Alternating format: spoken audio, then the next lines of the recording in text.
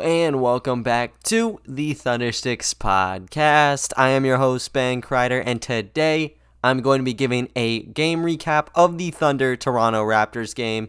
Just some of my takeaways and the key players that I saw from that, as well as just something that I really liked from what Mark Daigneault was doing. And then I'm also going to be adding a new segment. I don't think this is going to be for every game recap, but whenever I have the opportunity, I'm going to use it. It is the buy or bluff segment. So just something from the game or in recent news that I'm just going to give my opinion on whether it should have any merit to it or not. But with that being said, let's get right into the episode. Starting out with the Thunder-Toronto Raptors game. This one was very interesting heading into it. We had so many guys out. You could almost count it. Well, yeah, you have to use two hands to even count it. I think there were like 7 players out, and 4 of them have been rotational pieces for us. They've been actually starters. You had Shea out. You had Dort, Bazley, Horford, if you want to call that a piece, but he's just gone. And then you had Pokusevski, and even behind those guys, you still had Ty Jerome out. Mike Muscala was not available. So there you go. You already have 7 players. So you were kind of just running pretty barren on who you were going to use in the lineup. So a lot of these veterans actually got a shot to play these guys. For the Raptors, they really had everybody they needed in order to be successful. Only player gone for them was Kyle Lowry, and he was a really interesting decision, like a toe infection or something like that. So he got pulled out late. But besides that, they were fully armed. They had their normal lineup trying to face us. And to start out the game, it was really just runs after runs. Toronto, they shot out like a cannon to begin this thing. They got up 14 points in the first quarter alone, but they just let it wilt right away because the Thunder, they kind of got hot to end the first. They went on a 15-3 run, and by the end of it, the score was only 32-30 in the Toronto Raptors' favor. So it was a pretty big swing of emotions there. It seemed like they had already put this game to rest. I know that at that point, I think Gary Trent Jr. had already hit double digits, and our starters were kind of getting cold.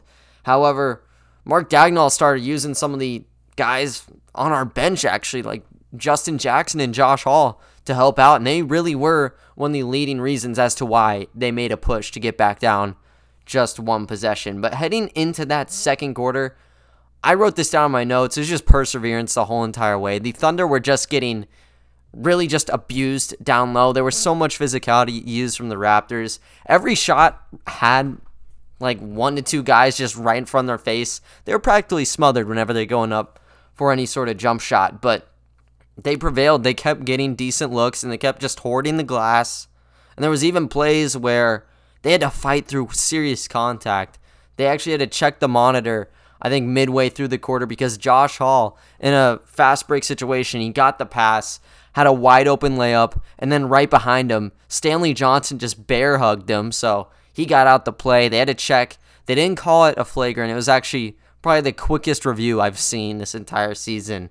But he got away scotch-free, just 2 free throws, and that was that. But they were really having to fight for everything they got. So the rebounding was how they actually stayed in the game.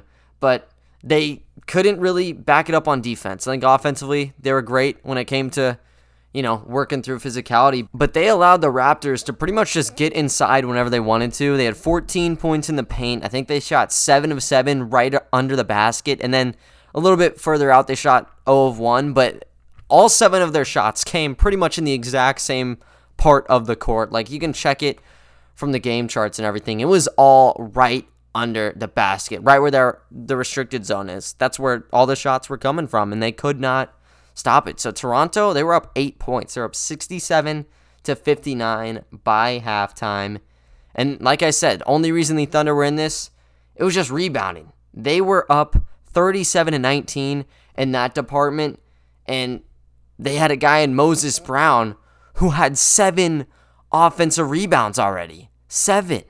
He only had 8 rebounds by halftime. So 7 of those 8 coming on offense, that's pretty wild. It's nothing too surprising, coming from a guy like him, but that is wild. You never really see that at all, and it's because he was just abusing Aaron Baines, but he really held them together.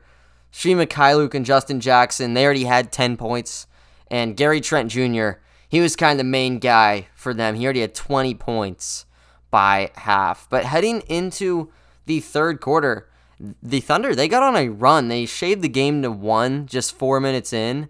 And the reason they got it down to 1 in the first place, Aaron Baines, he was really mad. I mean, he was just getting destroyed by Moses Brown. So he thought there was an over-the-back call on a rebound and pretty much just gave up on the play, started vocalizing to the ref on the sidelines, and he got a tee. He kept talking, didn't give him a second one. But, they hit the free throw, and that was that. So the Thunder, they sort of had the momentum going into that third quarter.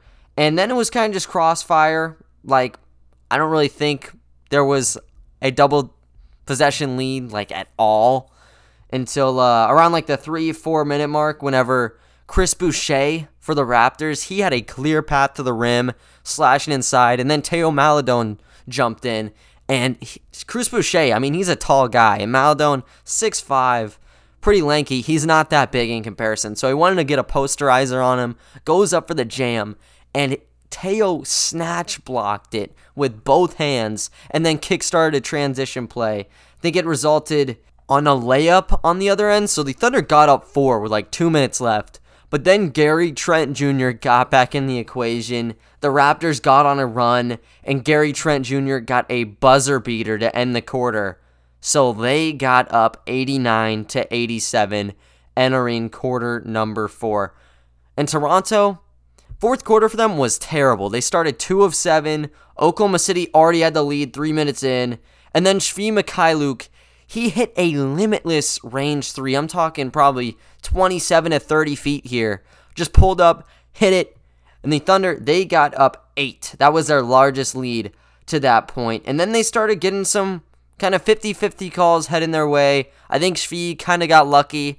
There was a goaltend situation where it looked like the ball had already hit the glass, and then he might have hit it, but they didn't call him for it. They didn't review it. Just let the play keep going. And they kept moving, so they kept expanding on their lead. I think regardless of those 50-50 plays, it would have been doing fine because the Raptors, they were just clamped up regardless. And with 2 minutes to go, the Thunder were up 6 points. And the only guy for the Raptors who was hitting was Gary Trent Jr., so they were kind of force-feeding him the ball. He had a step-back mid-range 3, didn't go in for them. Oklahoma City on the other end, they gave it to Moses Brown. He got free throws, hit them both, and it was pretty much over from that point. So the Thunder, by the end of the game, they won by 10 points. 113-103 was the final score there. So with that win, the Thunder are now 20-27. It didn't change anything in the standings because the Pelicans and the Kings have been doing pretty well. So I think there's still a 1.5 game cushion between 12 and 13. So the loss or the win here, it didn't matter for right now. In the long run, this could have meant something because how the Raptors are doing. They're doing really, really bad if you guys don't already know. But they're still stuck in 13th. Really nothing going on. If they're trying to get to 14th in the West, that's kind of a pipe dream right now because the Houston Rockets are 14th, and are they really going to be winning any games? I don't think so. They have been given wins damn near. They were up against the Brooklyn Nets, I think, by 20 points yesterday. And you know what happened? They let the Brooklyn Nets come back and win. And that's exactly what happened in their game right before that. They had a gigantic lead, and they just coughed it up. What was it, a 21-0 run for the Timberwolves or something? 22 or 21-point run. They are not going to be losing any games anytime soon. So we're not going to be able to catch up to them. The only guys that we could catch up to are probably in the Eastern Conference. Number 5 is where you cap at. And people we need to jump to get there include the Toronto Raptors. They have been really bad. This was their 9th loss in the last 10 games. They are on a 4-game losing streak right now. And kind of pinning how that's happening. As someone who doesn't watch the Raptors that much, I couldn't tell you. Their roster on paper looks so solid. And when you look at the roster we assembled for this game, it seemed like a no-brainer. Toronto would have walked out of there with a W. But it never seems to work out that way. And I think a lot of that credit goes to Mark Daigneault. He deserves to be, I don't know about the coach of the year. I think if we're being fair. probably he should be in that conversation. I think it typically just goes to whoever's coaching like the first or second best team in the league. But, I mean, he's been very good, and it shows, bringing all these guys who didn't even start probably until this month, ended up beating a team that is like 2 years removed from a championship. Obviously, a lot of the key pieces weren't playing for them, but they still have some pretty big guys that suited up, and they were able to win by double digits. So, I don't know. I think it's really just Daigneault doing an amazing job with these guys, but also Toronto, they're just kind of shriveling up right now. So, they're losing a ton of games. Currently, they are sitting at 18-30. So they are tied up with the Washington Wizards for the 6th and 7th best odds come draft day. I think they must have the tiebreaker over them right now. But I don't know, man. They are in that territory. They're definitely in that hunt. So there's serious implications that we're going to be in this game. I can't say I'm surprised that we won, because of how well we've done with just all these different bits and pieces. It seems like everybody's just kind of playing in harmony while Toronto is not. But I don't know. I think if you would have, made me bet on a team, I wouldn't have said by 10. I would have said the Thunder probably might have been able to edge them, but like 4 or 5 points, not 10 points, especially after they were already down 14 points like 5-6 minutes into this game. So pretty wild to see that from them. They're going to head on to play the Phoenix Suns tomorrow, I guess, as I'm recording this. It's going to be a late game because it's over there. We're starting our road stand. It's like a 9 p.m. tip-off time. So if you guys are into that, I guess it's good timing maybe for some of you because it will end super late. But, yeah, they start out the road stand against the Phoenix Suns. Maybe that's a game where they're going to drop. You can never put anything past them, though, so I'm not going to say 100% they're losing that game. Anyways, that's what they're currently going to be facing. But they have a lot of things to kind of be discussing about and a lot of things to be happy about coming out of their homestand. And I think it starts with some of these guys that we didn't even really have a good gauge on to start our homestand. I think Svi comes to mind first. He led the team on Wednesday when it came to points. He had 22, and he shot 9 of 14 from the field. He is so much more athletic than advertised. I saw something like he didn't even have a dunk in Detroit, and now he's coming over here. He has more dunks than Hamidou Diallo does right now since he's gotten to the Pistons. I think he had an injury that he's still recovering from, his groin injury or whatever, so maybe that might have an impact. But if you would have bet that, I would have said hell no. I wouldn't even have thought Svi would have 2 dunks, by the end of the season. But I think he had 4 in the last game. I know he had a couple against Toronto. He's just been all over the place, and he's definitely not just a set shooter kind of guy. So I think he's kind of earned his stripes. If we hit the free agency period, I think he's someone that you want to try to bring back. We don't know what the market would be for a guy like him because he's only 23 years old, and he fits perfectly for what contenders want. He is a shooter. He is a bench guy who will get you 15 points probably, 5 out of 10 times. And when it's not 15, he's still in the hunt for double digits. So he's a perfect glue guy. So he has value. And with us having his rights, it's going to mean a lot. So I think he's kind of just proven that he's legitimate. And, there is a real reason to want to bring him back long term for what we're going to be doing. So he was just killing him the entire night. Moses Brown again. This was a quiet night for him, it seemed like, but he still had a double-double, and it wasn't just a normal 10-10 stat line. He had 20 points on the game, and this was the guy who, honestly, I thought would have been the best player on the floor, and I think in a way he probably was because of how the Thunder won this game. It was because the rebound advantage they had, and it was off the charts. They had 64 rebounds. The Raptors had 35. So what is that, like a 29 rebound advantage? That's their largest of the season. So I think you could credit it mainly to Moses Brown if you wanted to. But, when you get a guy like him, people are saying he's 7'1" now. Like the PA announcer said it. I think Michael Cage might have brought it up. I could have sworn he was 7'2". I'm pretty sure he's actually 7'2". I heard that. I think in the bubble, like in the Orlando bubble. So it's one of those Taco Fall situations where they lower it down for whatever reason. I still think he's 7'2". I think if you're gonna rule him as 7'2", he's like 7'1" and 3/4 minimum. But yeah, I mean he's really big, and his arms, like his wingspan, 7'4", is crazy. So whenever you put him against a guy like Aaron Baines, who's only 6'10", he's a big guy, but he's not athletic at all. Like he has no chance whenever Moses Brown's trying to drive in on him. And even behind him, you got guys like Siakam, who's also, I think, 6'9", 6'10", and Yuta Watanabe, he's also 6'10", but he didn't even play really against Moses Brown, and he's not a center. He's like a small forward. So there was no real competition to match him height-wise. And in previous games, like against the Kristaps Porzingis-led Dallas Mavericks or whatever, that's where Moses Brown has looked not as great. Like he's met his match there. When you put him against someone who's not 7 feet tall, he will destroy. Unless you can jump out the gym, Moses Brown is set to have a 10-point, 15 rebound game. And if he gets 15 rebounds, it's probably going to be also 20 points. That's just how he is, because instinctively, and he deservingly so, he should be doing this. If he gets an offensive rebound, he's going right back up with it. He doesn't even really look to pass out of it that much. Like 80% of the time, he's just hoisting it back up. And once he misses once and grabs it again, it's pretty much a 99.9% chance he's going up. Like if he misses the first try, he's going to keep going up until he makes it, because that's the highest percentage shot in the entire game, especially for a guy like him who is damn near looking over the rim most of the time.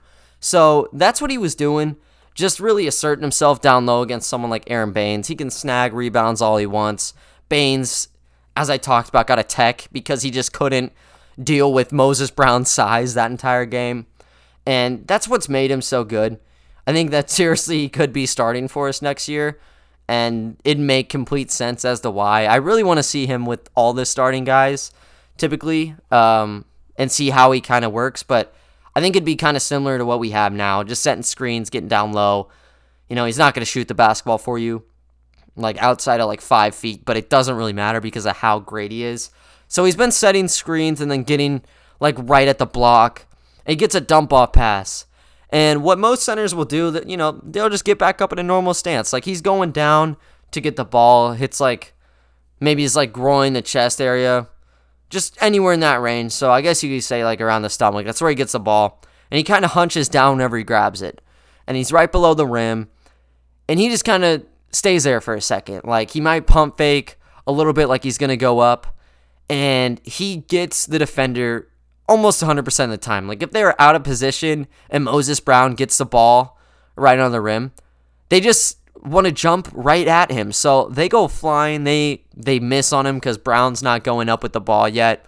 He waits for them. He does like one dribble to get right below the basket, like middle section of the lane. And then he just throws it down. And he does that about 50% of the time when he gets that situation. And I love it so much because, I mean, he just plays so different compared to a typical center. Like, if you were to give, like, an Al Horford or Steven Adams or whoever the hell you want it, the center to be, the basketball in a situation like he does where he gets a dump-off pass, there's no center in his view for the most part, they're just going to chuck it immediately up. And it's smart. Like, it'll go in because no one's near you. But if someone starts swooping in, you're screwed. Like, that is going to be the easiest block of all time. And there's just no real room for someone to give a chase down block to Moses Brown because all of his dunks are really just standing dunks, like right under the rim. He waits till the paint clears out. It's just him, like, one-on-one. So the only person to block would be the guy right in front of him. And if you give Aaron Baines on him, is he really going to block you? Absolutely not. So he doesn't really get blocked. And that's the first part. And then number two, he's so good at getting fouled. So he'll get the ball because he's fighting. He's got a crazy hops. So he'll get the rebound offensively. And he kind of gets back down low. And then he kind of just does a rip-through move damn near to try to put it back up his layup. Like he'll start with both hands, kind of gather it. And then he's not going to, he's not going to do like a post move or whatever, like post hook, like just snag it with one arm and then try to fling it back up. He's going up with two hands until the very last second. And what that is doing is defenders, they see the ball, and it's kind of a loose ball, at first instinct. They're going to try to swipe at that, and they're hitting Moses Brown every single time. And then he just goes flying up with the basketball, and he's getting to the line. So in this game, he had 9 free throws, and he made 8 of them. And he's struggled in past games trying to make free throws. He didn't have an issue. If he becomes like a 70% free throw shooter in his career, that's an ultimate win for him because he's going to be getting to the free throw line more than probably any center we've seen come through here because of how athletic he is. You got guys like Steven Adams who, hell yeah, they could probably get to the line all he wanted if he went in the post all the time, but he was so passive, he never wanted to get down and dirty under the basket. He wanted to, wait, try to hand the ball off and set more screens.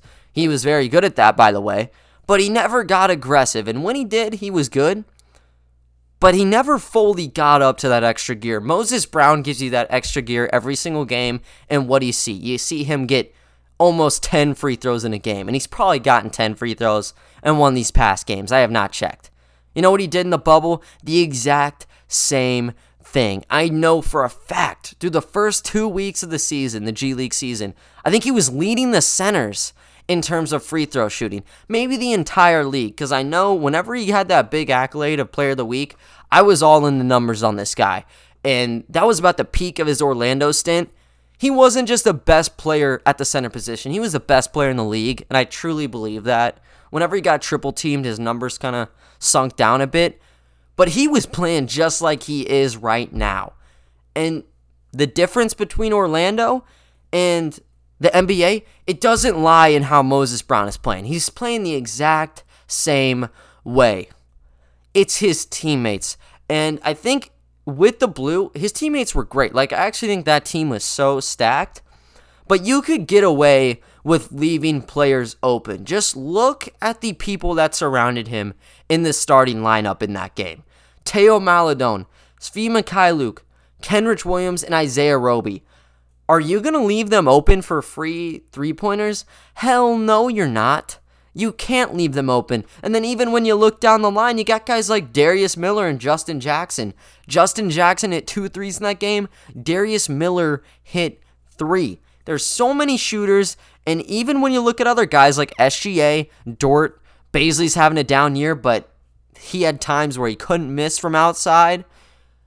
It's dangerous, man. So when you put him in a situation where he can genuinely ISO the whole time, and if you double, he's kicking it out to a wide open shooter, you can literally just use him alone as your game plan, and it's going to keep you in the game for the full 48 minutes. That's how dominant he has become for the team. And like I'm saying, it's not because Moses Brown has changed. He has been this way since day one in Orlando.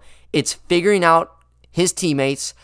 Pretty much everybody on this team can shoot from 3 outside of him and Tony Bradley, but they're centers. So they're so versatile in that fashion, and that's why I think Moses Brown has done so well. Because if he was triple teamed this whole time, it wouldn't have gone down like this. And I know for a fact teams are going to try to double him and triple team him down the line. He kind of gets all coughed up when you kind of corner him baseline. But we haven't seen it that much. And until we see that, he's going to keep dropping 20 points and 10 rebounds. And once he figures out how to avoid those situations, the league is going to be broken. So just get used to it. I'm so just overwhelmed with how Moses Brown has been playing with this squad. But, he's been the guy who's been in the limelight. I think Shvi has been too. But something that might go under the radar is just how ball handling was distributed in this game. I said it in yesterday's episode. They didn't really have a second point guard. We didn't have a secondary ball handler. And this was an issue you would have never thought we could have had, at the start of the season. We had SGA, we had George Hill, Teo, Ty Jerome wasn't playing, but, he was still listed as a point guard back then. We only had Theo Maledon for this game. And you might say we've seen point forwards and players like Darius Baisley and Pokachevsky. They were both gone, so you didn't have the ordinary point forwards. They had to kind of claw at anything they could for someone who could take the ball up. And what you saw was like 5 different people sharing it the whole game. So Teo, he was the main guy. I mean, he played 32 minutes at the point guard spot. He had the most assists on the whole entire team. I think he had like 6. Yeah, he had 6 assists. But there were still other people taking the ball up. Josh Hall off the bench. He played 21 minutes. He was taking the ball up a decent amount. Justin Jackson got to play 24 minutes. He was taking the basketball up. You saw Shvee do it at times. Isaiah Roby was doing it. He had 3 assists to go along with 10 rebounds and 17 points. He was dangerous. But just so many different people going up. And I'm not going to say this was perfect because they had 18 turnovers on this game. But I think it was a pretty clean performance when it comes down to it. I mean, they almost had the same amount of assists as the Toronto Raptors. The Thunder had 19 in the game. The Raptors only had 21, so it was very close. And I just think switching it up really helped them. And really helped them spaced out the floor too because they made 14 threes on the game. But just lovely from everybody. Honestly, I could probably talk about Isaiah Roby if I wanted to for 10 minutes. I might hold that off for like a player spotlight episode because he has been improving so much, over these past couple months. But that's just kind of my thoughts on this game. And there was one other thing from this game that I think deserves a little bit of attention, and that's going to start out the new segment I'm kind of just experimenting with right now, and it's the buy or bluff segment. So like I said, kind of just bringing up a topic from a game or from the league or from the team and thinking if I'm buying it or if I think it's just kind of a rumor or just a wash. And it comes through Vit Krejci, actually. We got him with our 2nd round pick. Actually, we traded for it with the Wizards, but we kind of stashed him. He's 6'8" point guard. Played minimally like overseas these past 2 years. I think he tore his ACL, so he's out for the season. He had that from the jumps. That's why we have not carried him over. He's been in the States. He was in Oklahoma City a couple months ago, actually, and he was training. He was on the OKC Blue roster.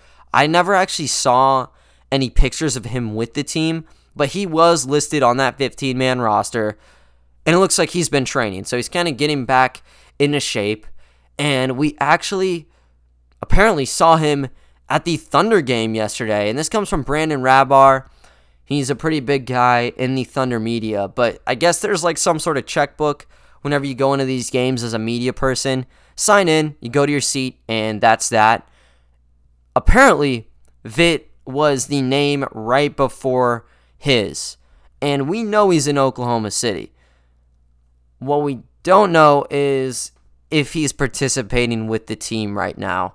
And I'm not going to lie, I'm not 100% certain on how the NBA rules work, but I would just assume you can't bring a guy that you have rights to in your typical practices. Like, he's not part of your team. I feel like you need to put him on the payroll for him to be involved. So maybe he's just training privately or something. And maybe because he was on that Blue roster, he has access to the training facilities.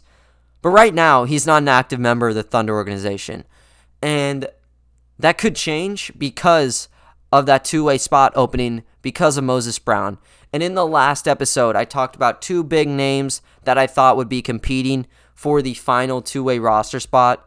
And that was in Omer Yurtseven, and it was also in Dante Hall. Now, that is a 22-year-old in Yurtseven. I think I actually called him 23 in the podcast, so my bad. 22-year-old and 23-year-old centers who could come in and help us out right away on a two-way deal. But something that I said was, with the Thunder kind of having things figured out, I feel like the 9-man rotation right now, even with everybody out, like Pokachevsky and Jerome, worked out well. All the guys who are playing for us deserve to be in the NBA. I would say, yeah, I think I would genuinely say that. I think on other rosters, pretty much all of them would see some sort of time, and I think most of them would be due for new contracts after theirs expires. So we're pretty stacked in terms of depth here. And I think it's viable to say, or legitimate to say, we don't necessarily need another two-way player to come in for our team right now, even though we have that space. But knowing Sam Presti, like, he wants to find those gems. And I don't know if I said it in my last episode, but I know I put it on my blog post because I did do a blog post on Kyle Singler for MVP.com. Terrible domain name, but I really just outlined what I had in this podcast, but I added some more, had more research. So that's probably, if you want to know more about the two-way situation, highly suggest you check that out. But in there, I was actually referring to like some of the history we saw in the franchise, and we saw Burton go, we saw Lou Dort go, they got their contracts upgraded, and Sam Presti almost immediately got their spots replaced.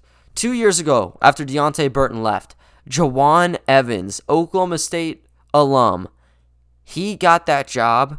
And then last year, when Lou Dort got moved up and got his contract upgraded, we immediately got Devin Hall, who I think we might have had on a two-way to begin the year or something, but he was with us. We got him back on a two-way contract within the same exact week. So Sam Presti does not shy away from trying to make sure everybody can play or just trying to discover new people. He's obsessed with player development, and I think the whole entire franchise is, to be quite honest with you. So it's a bit different now because in seasons prior, we were just stacked with veterans. Now everybody's young, and it's like, why would you do that? You're just making everybody compete. But there's a reason you'd want a guy like Yurtseven or Dante Hall to develop, but you could bring in Vit right now. He's not going to clog up your minutes, but he's also a 6'8" point guard you can begin to develop right now. And he's not just like a Thomas Satoransky almost, because he's tall, but he has a lot of skills to him. Like, he is pretty damn athletic. Even at a small forward position, I'd say he's on par with the athletes you see there. Like, you put him at point guard, it's pretty crazy. And from three, not much of a track record, but he does have some pretty good highlight tapes from there. And defensively, he's really good too. So there's a lot of potential for him. Maybe you just want to bring him in right now. You get him, really just work on him. He's going to be in the rhythm of the practices. And whenever next year comes around, I don't know if he's going to be on the 15-man roster or what. You'd assume, since he's in Oklahoma City, he has a roster spot guaranteed, whether it's a two-way contract or a NBA standard contract, but he's going to be with this organization. So my buy or bluff is about whether or not him being there kind of signals that he got that job. Honestly, I want to say bluff, but I think it could backfire on me because putting myself in the same headspace as Presti, I'm thinking maybe we should just try to get somebody now and see if we can discover somebody else. But also, like, you're pretty much shirred up everywhere. I think center, like I've talked about, is the opening. I think if they're going to get a two-way guy, it's got to be someone at center. Like, it's got to be Yurtseven or Hall, man. I'm just telling you. But if they really are bringing him in and he's just, he's checking everything out, I think that maybe he could be set to become a member. And with Josh Hall, I think he will get his contract upgraded by the end of the season. So it's a bit of a cop-out answer. But I'm going to say if Hall gets upgraded and you have two available spaces, Vid is going to be guaranteed one of those. When you're looking at just one remaining spot right now, I want to say there's probably a greater than 50% chance he's getting that job. But if they're still looking to evaluate people, I don't think he's necessarily in that conversation because he's not going to contribute until next year. I still really love the two guys in Hall and Yurtseven. I think they can carve out pretty good NBA careers. I think Hall works amazing with our second unit just because of how big of a high flyer he is. Yurtseven played with Moses Brown, looked like him, looked better than him at times. So they both have really good arguments. I think the Thunder really need to take a hard look at them. But if they want to just not fill out any more minutes, they just want to look on to next year, I think Vit is going to be your clear-cut option. But we'll just have to wait and see what happens with them. I ended up posting my little blog post to Reddit, and I got a reply back asking about Kabengele. He played for the Clippers, former first-round pick, got traded to the Kings, and then he got waived. So he is going to be available for a two-way contract.